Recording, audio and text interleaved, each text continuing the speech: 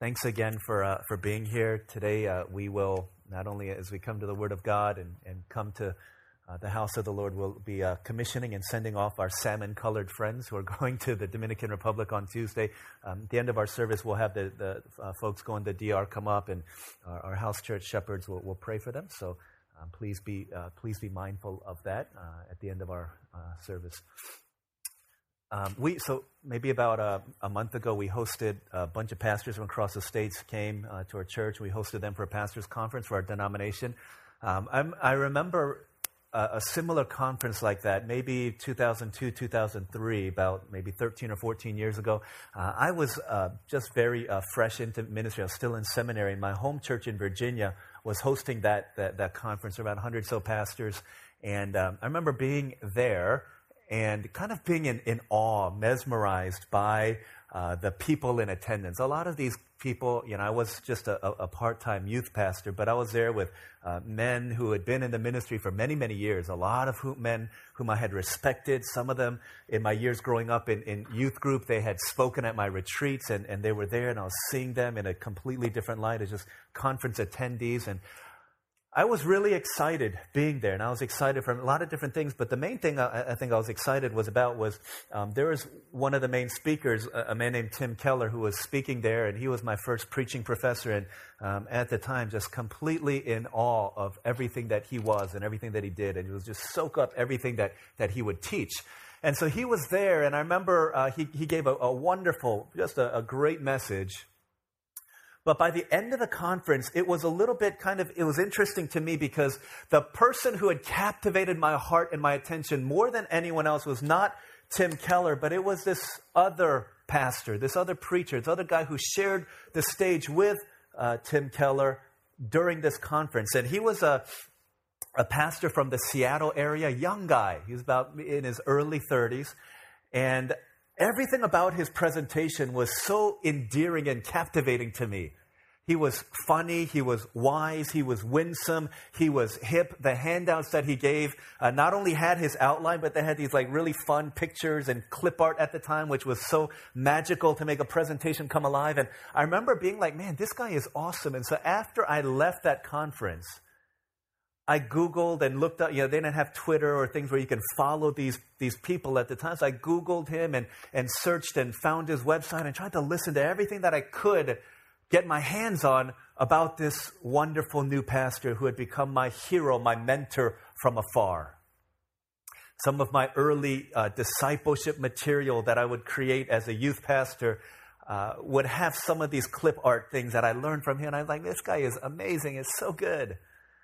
And so you can imagine the shock that I felt some 3-4 years later when I heard that this pastor that I had so respected had been asked to give up his credentials because of something that had happened in his life and in his church and in his family. And I remember thinking to myself, no way, that could not be the same guy that we're talking about. He was a rising star in one of the bright, shining denominations in the world. He was Superman. He was bulletproof.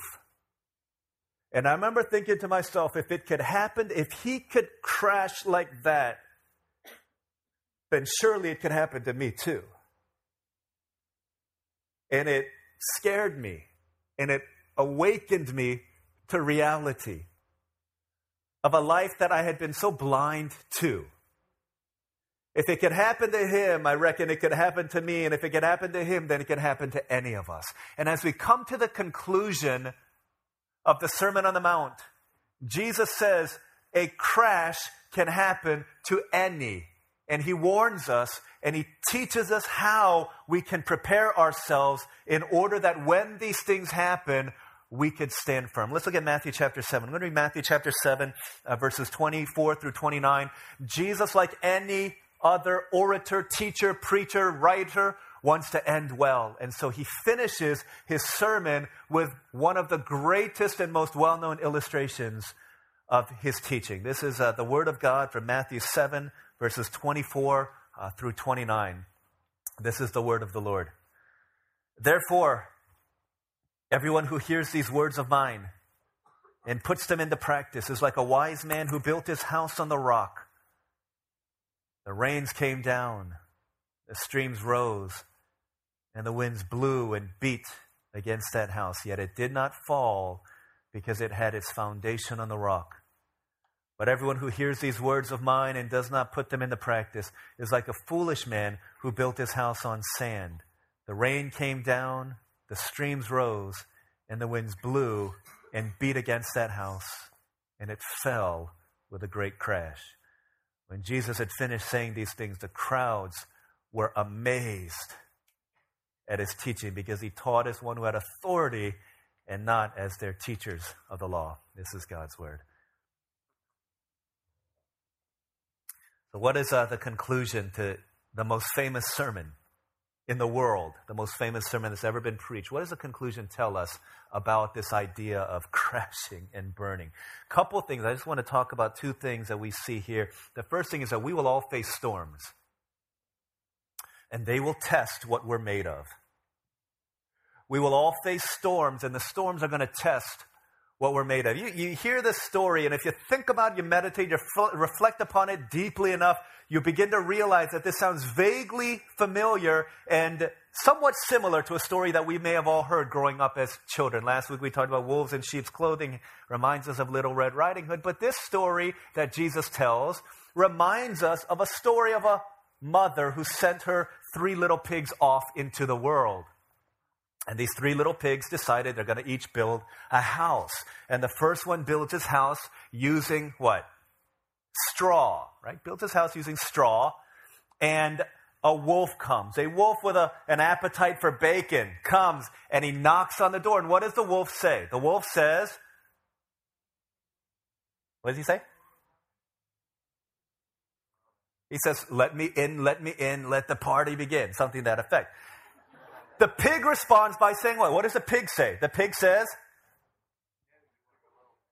no, you're a wolf. But he says, really, not by the hair of my chinny chin chin, right? Which is funny because they're little pigs who probably don't have much hair on them because they're prepubescent. But anyways, not by the hair of my chinny chin chin. And the response of the wolf is, I'll huff and I'll puff and I'll blow your house down.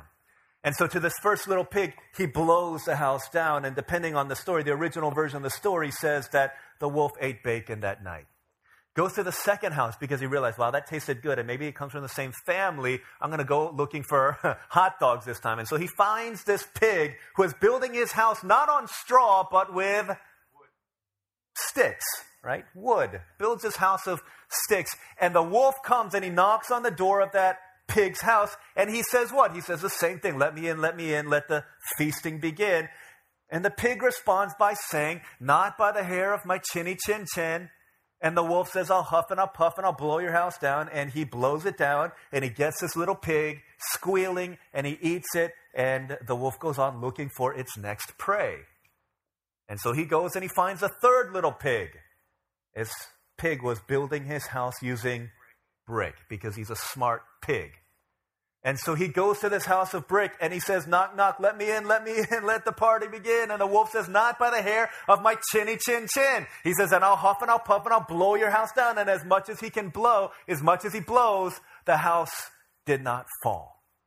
And so he's angry because he's not just angry, he's hungry. So he's angry, right? And so what does he do? He climbs up, he pretends he's Santa Claus, and he goes through the chimney. You remember this? And then he gets burned in a cauldron of boiling water. And instead of the wolf eating the pig eats the wolf that day, and the pig lives happily ever after in his house made of brick. Why? As you read this, as you hear this kid's story, is everything repeated? It's so predictable. Just say the wolf said the same thing, dialogue went the same way, and he huffed and he puffed and he couldn't blow it down. Why?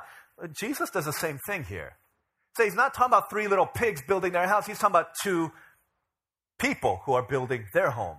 He doesn't say they're building it with straw or stick or brick, but he's saying everything is the same. If you read verse 25 and verse 24, therefore everyone who hears these words of mine, same thing it says in verse 26, but everyone who hears these words of mine, verse 25, the rains came down, the streams rose, and the winds blew and beat against that house. Verse 27, the rain came down, the streams rose, and the winds blew and beat against that house. Why? Why is it that in the 3 little pigs and in the 2 little houses, all these things are repeated. Because the authors are using this literary technique to show that everything is the same in every person's life. Okay? The pigs, they're all building. They're all being confronted by a wolf. The wolf is going to test the material, and the only thing variable is what they built that house with. Same thing with Jesus. Saying everyone I'm talking about here is hearing the same word. Okay? That's not the variable. We're all building a house. Okay? Everyone is building a house. Every single one of us is building a house. Based on the choices that we make. We're building a house, and that house is called life. And the storms come. The rains come down. The streams come up. The winds beat and blow against every house that is built. Why? What is Jesus saying? Saying all of us are going through the same thing in life. Okay, that's not the variable. It's not, man, you know what? They're going through harder things than me. We're all going through hard stuff. Some stuff is harder than others. But the reality is that we're all facing the same thing. The only variable is upon which foundation are we building our lives. And that's what Jesus is saying. That's what Jesus is saying. Everything in context is the same. Jesus is saying the storms are coming for every one of us. A storm can come in a lot of different ways. It's interesting here because it says the rains come down from above, the streams come up from below, and the winds are beating and blowing against the house. The storm can come from any direction, right? It's coming from all around, and it's testing what the house is made of. Okay, so as these things are happening, storm can come in a lot of different ways. A lot of times it comes in the form of news. We regret to inform you that though your interview was wonderful, we decided to go in a different direction. And you were so set on that job. You thought that you were going to get this, you thought you were going to get acceptance into this college. It was your dream. From the time you were 3 years old, somebody bought you a t-shirt of that college, and that was your hope, that was your dream, only to get to senior year in high school, and you get that rejection letter, and you realize, you know what, I don't know what I'm going to do now. The storms will come to all of us. A routine medical examination, a routine physical results in a callback saying you need to do blood work, results in a callback saying, you know what, we need to run more tests, we need to do a biopsy, and all of a sudden, your life is thrown upside down. Storms can come in a lot of different ways. You overhear mom and dad fighting. You know they've been fighting for a while. But for the first time you hear them say, we're not willing to fight for our marriage anymore. All of a sudden, the storms in life are coming at us from all different directions. And they're testing what we're made of. How have you dealt with the storms in life?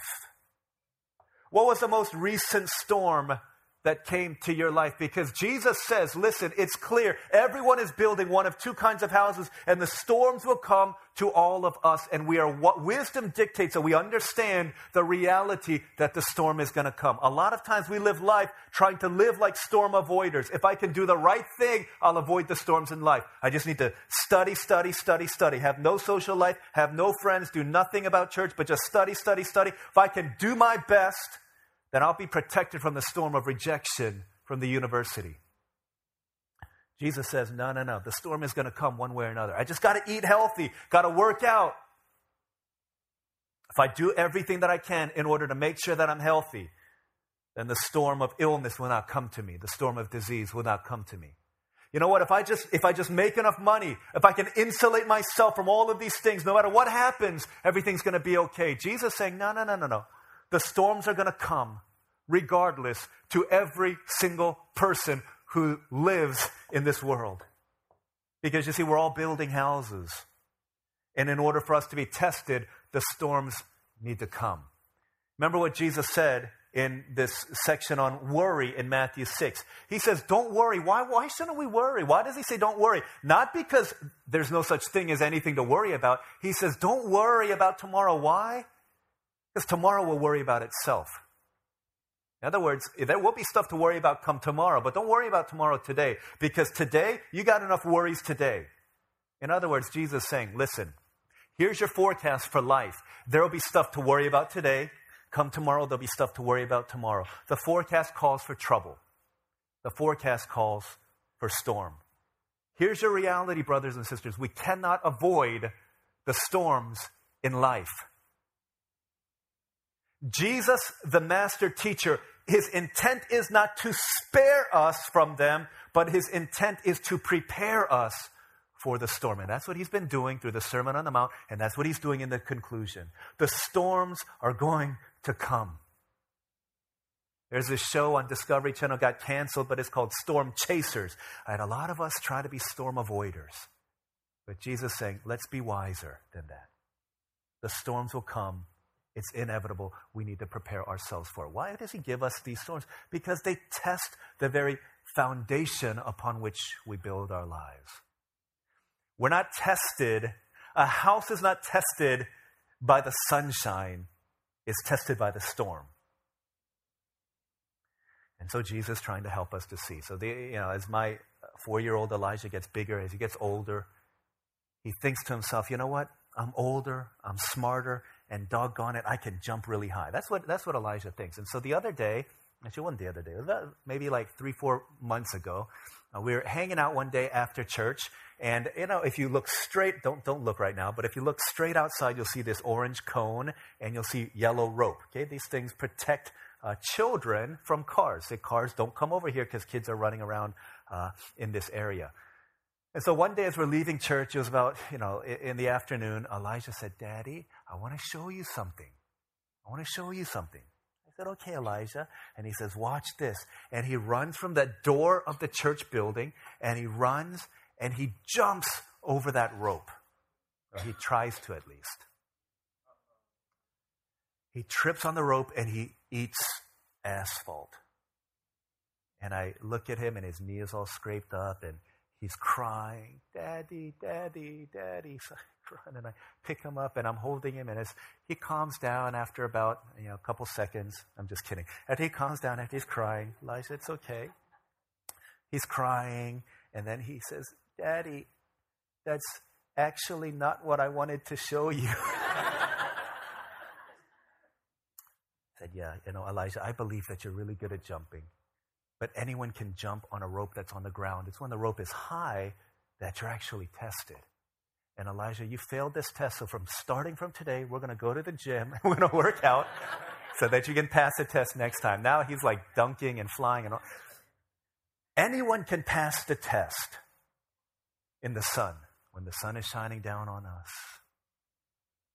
But the true test is when the storms of life come. That tests what we're really made of. We can be a great follower of Jesus Christ.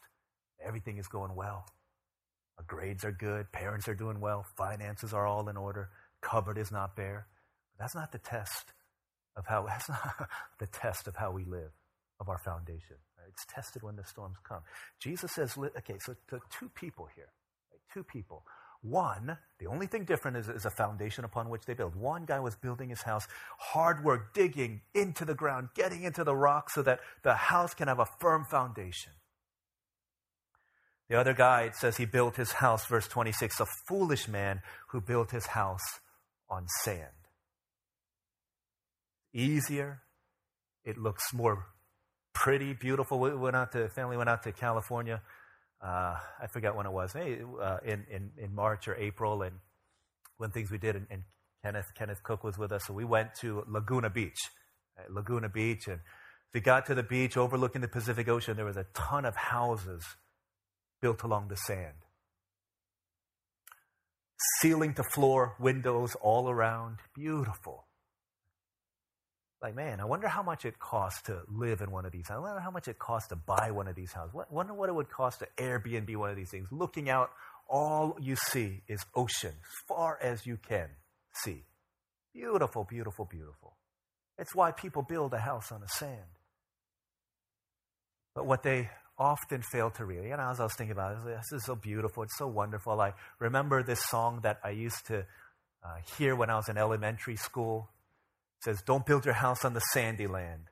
Don't build it too near the shore. It might look kind of nice, but you'll have to build it twice. Or you have to build your house once more.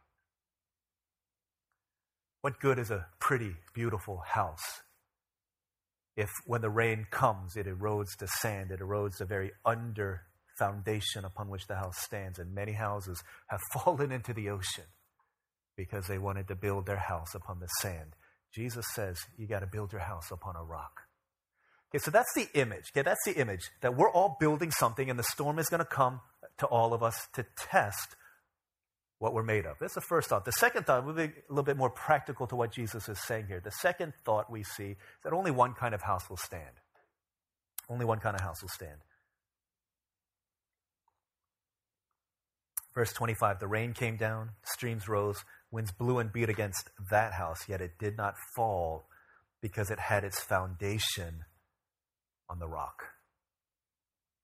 If we had a choice, we would know, okay, Jesus says, don't build your house on the sand, build it on the rock. Because one day the rains came down and the floods came up. The rains came down and the floods came up. Okay, it's a song that we play in our car because our kids like it. Rains came down and the floods came up and the house on the rock stood firm. So we know we got to build our house upon the rock. But what does that mean? It says in verse 24, therefore everyone who hears these words of mine and puts them into practice, like a wise man who built his house on the rock. The first thing that he says here is, therefore everyone who hears these words of mine. The first thing that we have to do if we want to build our house upon the rock is we've got to hear the word of Jesus. A lot of people, their lives come crashing down when the storms of life come because they don't know, they don't hear the word of God.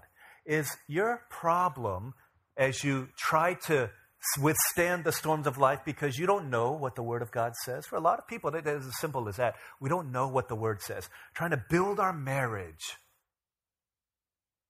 trying to raise our children, trying to have a relationship with our significant other, trying to be wise with our finances, trying to make the most of our life, but we don't know what the Word of God says. What happens when that happens, when you don't know the Word of God? It's what you don't know, isn't it, that kills you all the time?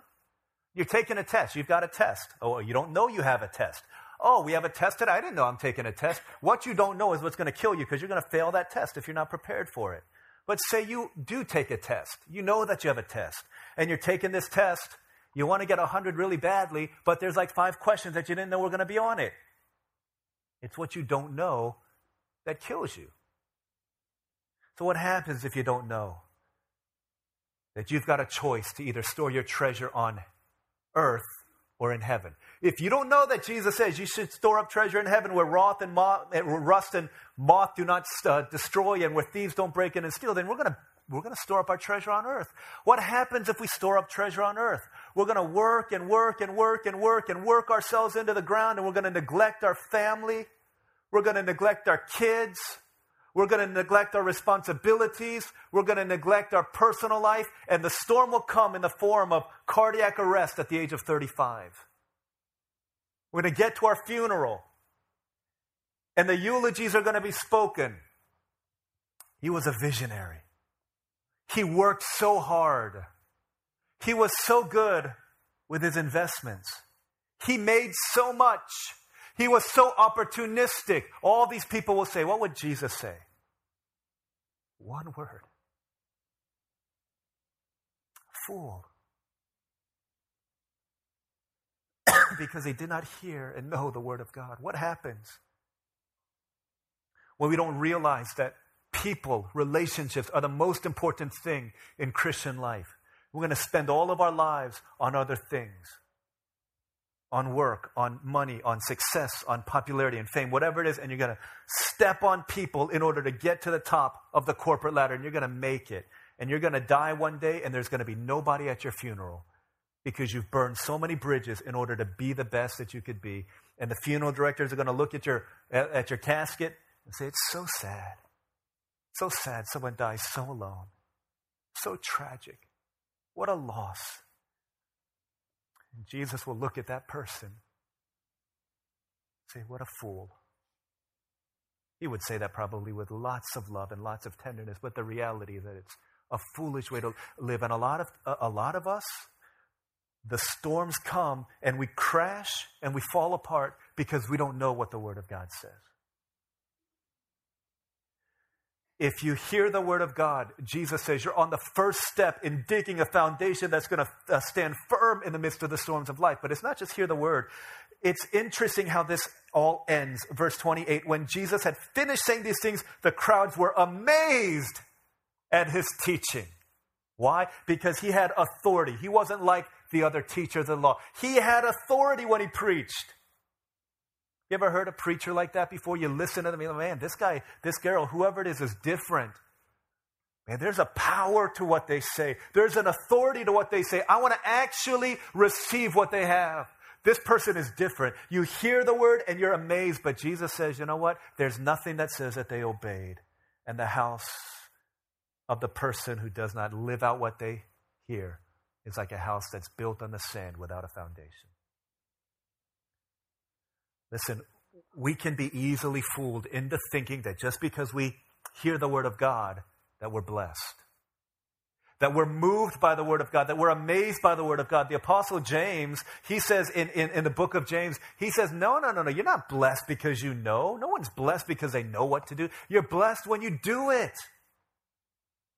You could know the word of God, but if you don't do it, you're deceived. The other day, I was at church, the Dominican Republic missionaries were having a lock-in, and our team leader, Pastor Daniel, had to leave to go somewhere, and he texted me, and he said, you got to drive slowly coming out of church because there's cops. And I thought to myself, wow, that's such good news. Such good news. He warned me about the pending judgment of the police. Therefore, in light of that, I need to respond by driving slowly. Oh, I feel so blessed that I heard the good news, that I heard an amazing message of hope, of life, of salvation from destruction. I'm so blessed. And then I go and I drive 80 miles in a 25 mile per hour zone and the cop pulls me over. I'm not blessed. I'm deceived. I'm deceived into thinking that just because I know something that I'm blessed. A lot of us come out of worship service saying, you know what, I was so blessed that service. According to the book of James, you're not blessed after a worship service. You cannot say you're blessed when you walk out of here unless you've actually begun to live that out and you began to know the blessing of living in obedience to the word of God. There's a fine line between blessing and deception. It's not enough to know, you've got to put it into practice. See, a lot of us know, a lot of us are even amazed at the teaching. I learned something new today. I felt something in my heart. I'm so excited about this. But if we don't put it into practice, we're building our house upon sand. And when the storms of life come, there will be a crash. Could that be the reason why, when the pressure rises in your life, you have such a difficult time holding it together? Because you don't put the word of God into practice. You're like, what's wrong with me? Why can't I live right for Christ? Because we don't put the word of God into practice so that when the pressure and the storms and the floods and the wind and the breakers come, we cannot stand because we have not developed a habit of putting the word of God into practice. That's what Jesus is saying. It's very simple. Yeah, I don't know if I would call this counseling, but I meet a lot of people throughout the week, right?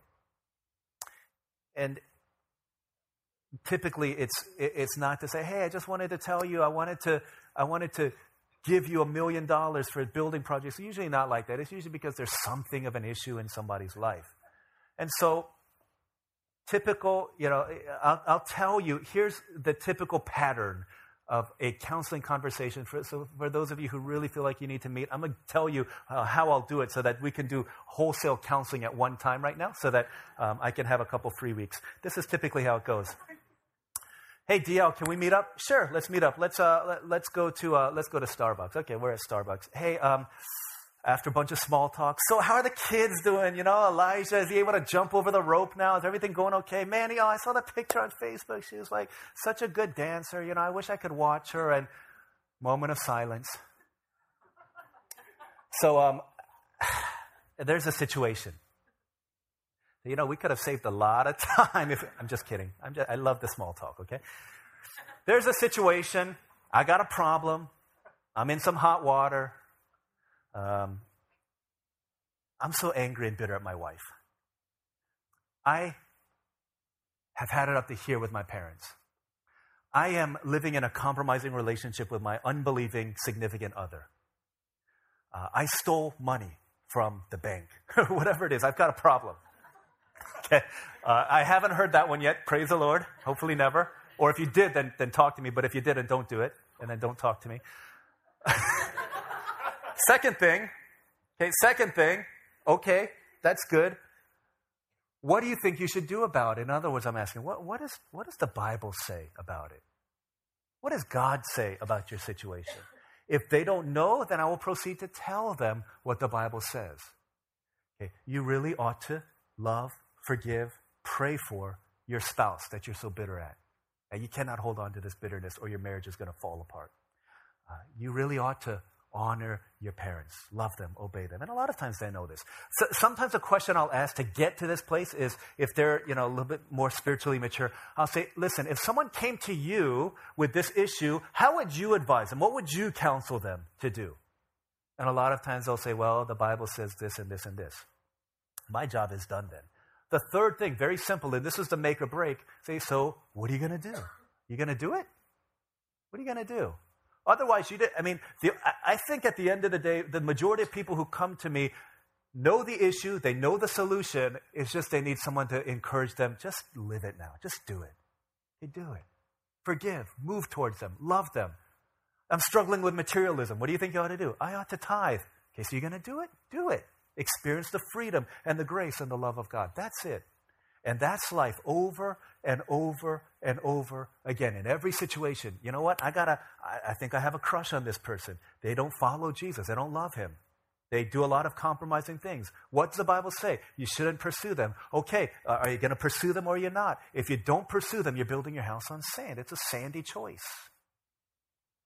And we repeat that ad infinitum because this is life. We're constantly having to make choices. Because the storms of life are going to come, and they're testing that foundation. Did you do it? Are you living it? Are you putting the Word of God into practice? Because the interesting thing that Jesus says about both the sandy man and the rocky man is that both of them hear the Word. Verse 24, verse 26, it's the same thing. Therefore, everyone who hears these words of mine, verse 26, everyone who hears these words of mine, the only difference is one puts them into practice, the other doesn't. Are you the kind of person that puts the Word of God into practice? Then I have a prediction for you. When the storms come, you're going to be able to stand. If these storms will come, sometimes they're little storms, little ones, like a little quiz storm. Sometimes they're a little bit bigger, like a test. Sometimes they're EOC, end of chapter, end of semester, end of year test. Oh, it's a little bit bigger. End of my 9th grade test. And then there's a end of your high school career test. And all of this to say that there is a final exam that's coming one day. It'll be the ultimate test of all. The ultimate storm of all when we stand before God on Judgment Day. And you can call this a perfect storm. Because there will be a perfect God. And in order to pass, you have to have a perfect obedience. That's not very hopeful because the Word of God tells us, for all have sinned and fall short of the glory of God. The fact that we hear this all the time doesn't make it any less remarkable. So what does a great professor do? He enters into our world to take a test that he didn't need to test. Why? He didn't need to take. Why? Not just any professor can take their own and pass their own test. But Jesus came into the world not only to take a test, but to endure the storm. On the cross, Jesus endured the perfect storm of all of God's infinite perfection against an unjust and evil and sinful and destructive world. A kind of world where one lone gunman shoots and kills 50 people in a night of crazy rampage, leaving others in the hospital. He took the storm of God's wrath against choices like that. He takes a storm of God's wrath against terrorism, against racism, against condemnation, against gossip. He takes all of the wrath against those things. Not only that, he takes the wrath of God and the storm of God, the judgment of God, for every last word that we've spoken offhand, to gossip about someone, to make fun of them, to criticize them. Every wandering thought, every lustful look, every wrongful action, every guided motivation for what we do. All of these things upon Jesus Christ. And if the storm indeed tests what a person is made of, what did the storm reveal about Jesus? What, when pressed, came out of Jesus? He said, Father, forgive. Why? It's important. For they do not know what they do. These people didn't hear the word of God. For they do not know what they do. But the storm of God's wrath was so comprehensive that it wasn't just for the people who didn't know what they were doing. Jesus could just have easily said, Father, forgive them. Not only do they not know what they do, Father, forgive all those who do not do what they know. Jesus took the storm of God's wrath for all of us who build our house upon the sandy foundation of hearing but not doing. And he took our punishment, and he took our wrath, and he took our storm, and he took our judgment, and he took our hell, so that in its place, the doors of heaven would be wide open to us. We hear that, but do we trust it? Do we obey it? Do we put that into practice? Because if we do, then the house on the rock will stand firm. You trust him? Do you trust that what he says is for your good? And that even if it seems like you're losing, you always gain when you give to Jesus. Do you trust that? A few weeks ago, our church held a golf tournament for the Joshua Foundation. And at the end of the tournament, in here, this very room, in this very room, there was an award ceremony. It was giving out awards to the best golfer, to the longest drive, to all these things. They gave out things like a bag of rice was given to someone. Someone walked out of here with a big TV, a bunch of other things. And because I didn't play, that stuff was exciting, oohs and ahs, but I was really excited because there was a raffle. Meaning you didn't have to know anything about golf in order to win.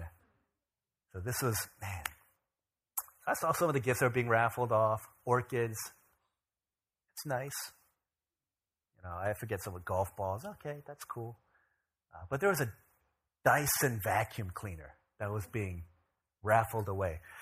When I got into church to eat dinner, there was a couple harvesters. One, Eugene Huang, who'd been working at the tournament, and then Seho Hong, who had been playing at the tournament. They bought a bunch of raffle tickets. And then another guy from our Korean congregation who bought a bunch of tickets for me. So nice of him to do that. I said, thank you. So I had these rows of tickets, and then Eugene and Seho had to leave, and they said, hey, here's my tickets. So as the raffle prizes are being announced, I've got so many tickets. I'm so excited. I said, Lord, it would be great if I could win a Dyson vacuum cleaner. I like that vacuum. I think Olive would be very happy if I brought one of those things home. I think she'd be happy. I said, Lord, that would be nice. Just saying. Amen. And it got to the end of the time. I hadn't won anything and shut out completely. I've got all these tickets and nothing is winning.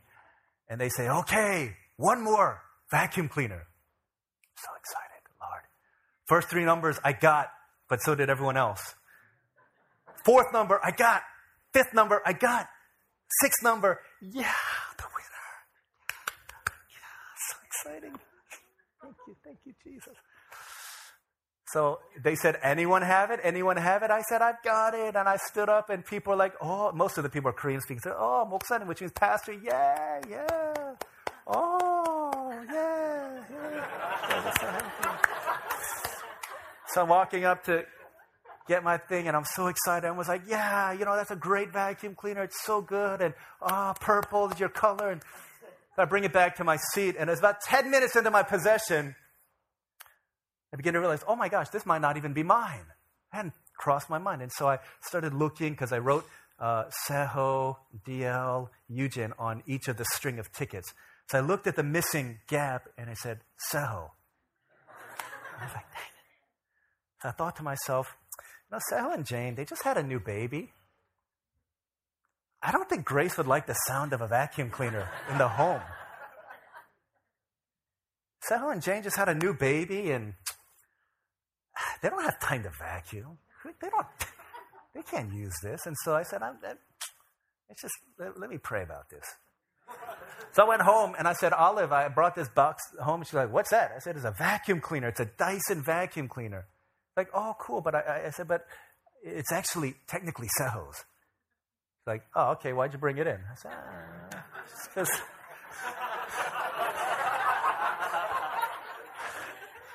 I didn't want it to melt in the trunk of the car, right? So brought it in, and, he doesn't know that it's really his. He probably forgot it. He probably assumed he wasn't going to win. What do you think, Ollie? You think we can keep it? It's like, no, if it's his, you got to give it to him. I said, let me talk to somebody who knows. So I set up a counseling appointment with myself. I said, hey, Dio, can I have some of your time? I said, sure. They're having this conversation, right? This angel and this demon. And say, hey, here's my problem. I got this vacuum cleaner, but I don't think it's mine. What do you think God's word says? You should be honest. Probably should give it to him. Okay, so what are you going to do?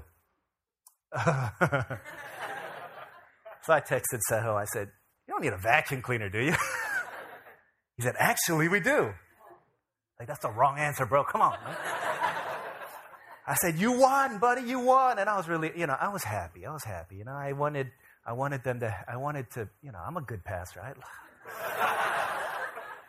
So I'll give it to him. It took about a month, but I finally gave it to them. I didn't use it, okay, but I gave it to them. And I was happy. To get that vacuum cleaner. Yeah, my floors could have been a little bit cleaner for a little bit longer, but I was happy. Why? Because I heard the word and I put it into practice. I did what God wanted me to do. I felt a clear conscience about it. And life is good. And then 4 weeks after that, I got a text from the organizer of the golf tournament. Hey, Pastor DL, how's that vacuum cleaner? Actually, I gave it to its rightful owner, Seho. It was his. And I said, well, guess what? I've got another one that I wanted to give to you and Olivia. And so I'm going to give it to our son to bring it to you. And so 3 weeks ago, we not only got a Dyson vacuum cleaner, but we got it with the favor of God and with a clear conscience in my heart. You believe that when God tells you his word, that it's for your good? It's not enough to hear, not enough to be amazed, but to put it into practice. As you do that, you're building your house upon a rock. Let's pray.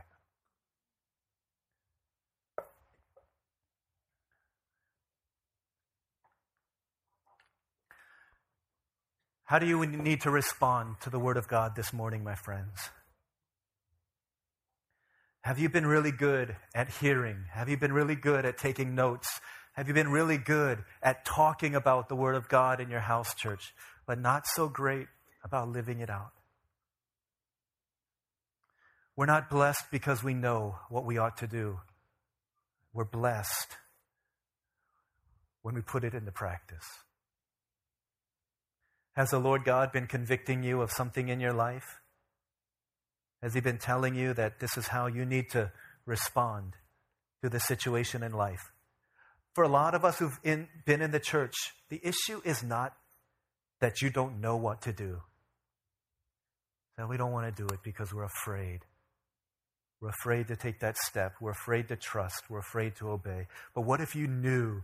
What if you knew that your Father loved you and you knew that in obeying you were guarding yourself from the storm that is inevitable in life? Would you do it? Way too many reasons to trust. Way too many reasons to follow what God says. Can we take a minute today? Maybe the Lord is convicting you of a relationship that you need to seek reparations in. Maybe he's challenging you about a certain area of your finances. Maybe he's challenging you about a certain compromise in your life. Maybe he's convicting you of the way that you spend your time. Maybe he's convicting you of the way that you view people. Whoever hears these words of Jesus and puts them into practice is like a man, is like a woman who built their house upon a rock. The storms came, and the house on the rock stood firm. Let's pray for a couple moments. Let's respond to the word of God. Respond to what we know of his word. Let's pray for a couple moments, and then I'll pray for us, and then we'll continue in our worship service. Let's pray together.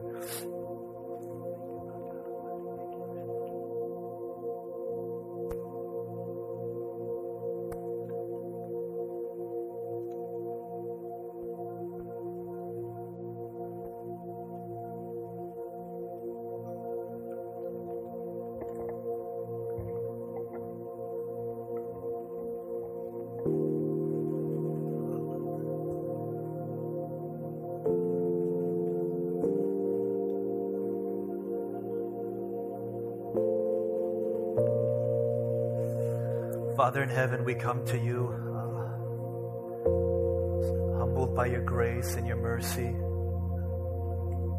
and by the fact that we fall so short of your standard so many times. And yet, as we sang this morning, you pursue us and you run after us and you never let us go and you never leave us and you keep on coming after us in order that we might realize that the hound of heaven is not chasing us to bite us, but is chasing us to bless us. May we believe that you're good. May we believe that you love. May we build our lives upon the cornerstone that is Jesus and his word, so that when the storms come, we'd be able to stand, not only in the moment by moment, but most importantly and first and foremost, to trust in you, knowing that the ultimate storm of life is one day coming when we face you. Father, we pray that by grace we draw near to you. Help us to not just be hearers, not just be knowers, but to be doers, practicers, not just professors, but possessors of a faith that is demonstrated in action. Thank you. Thank you so much. Pray these things in Jesus' name.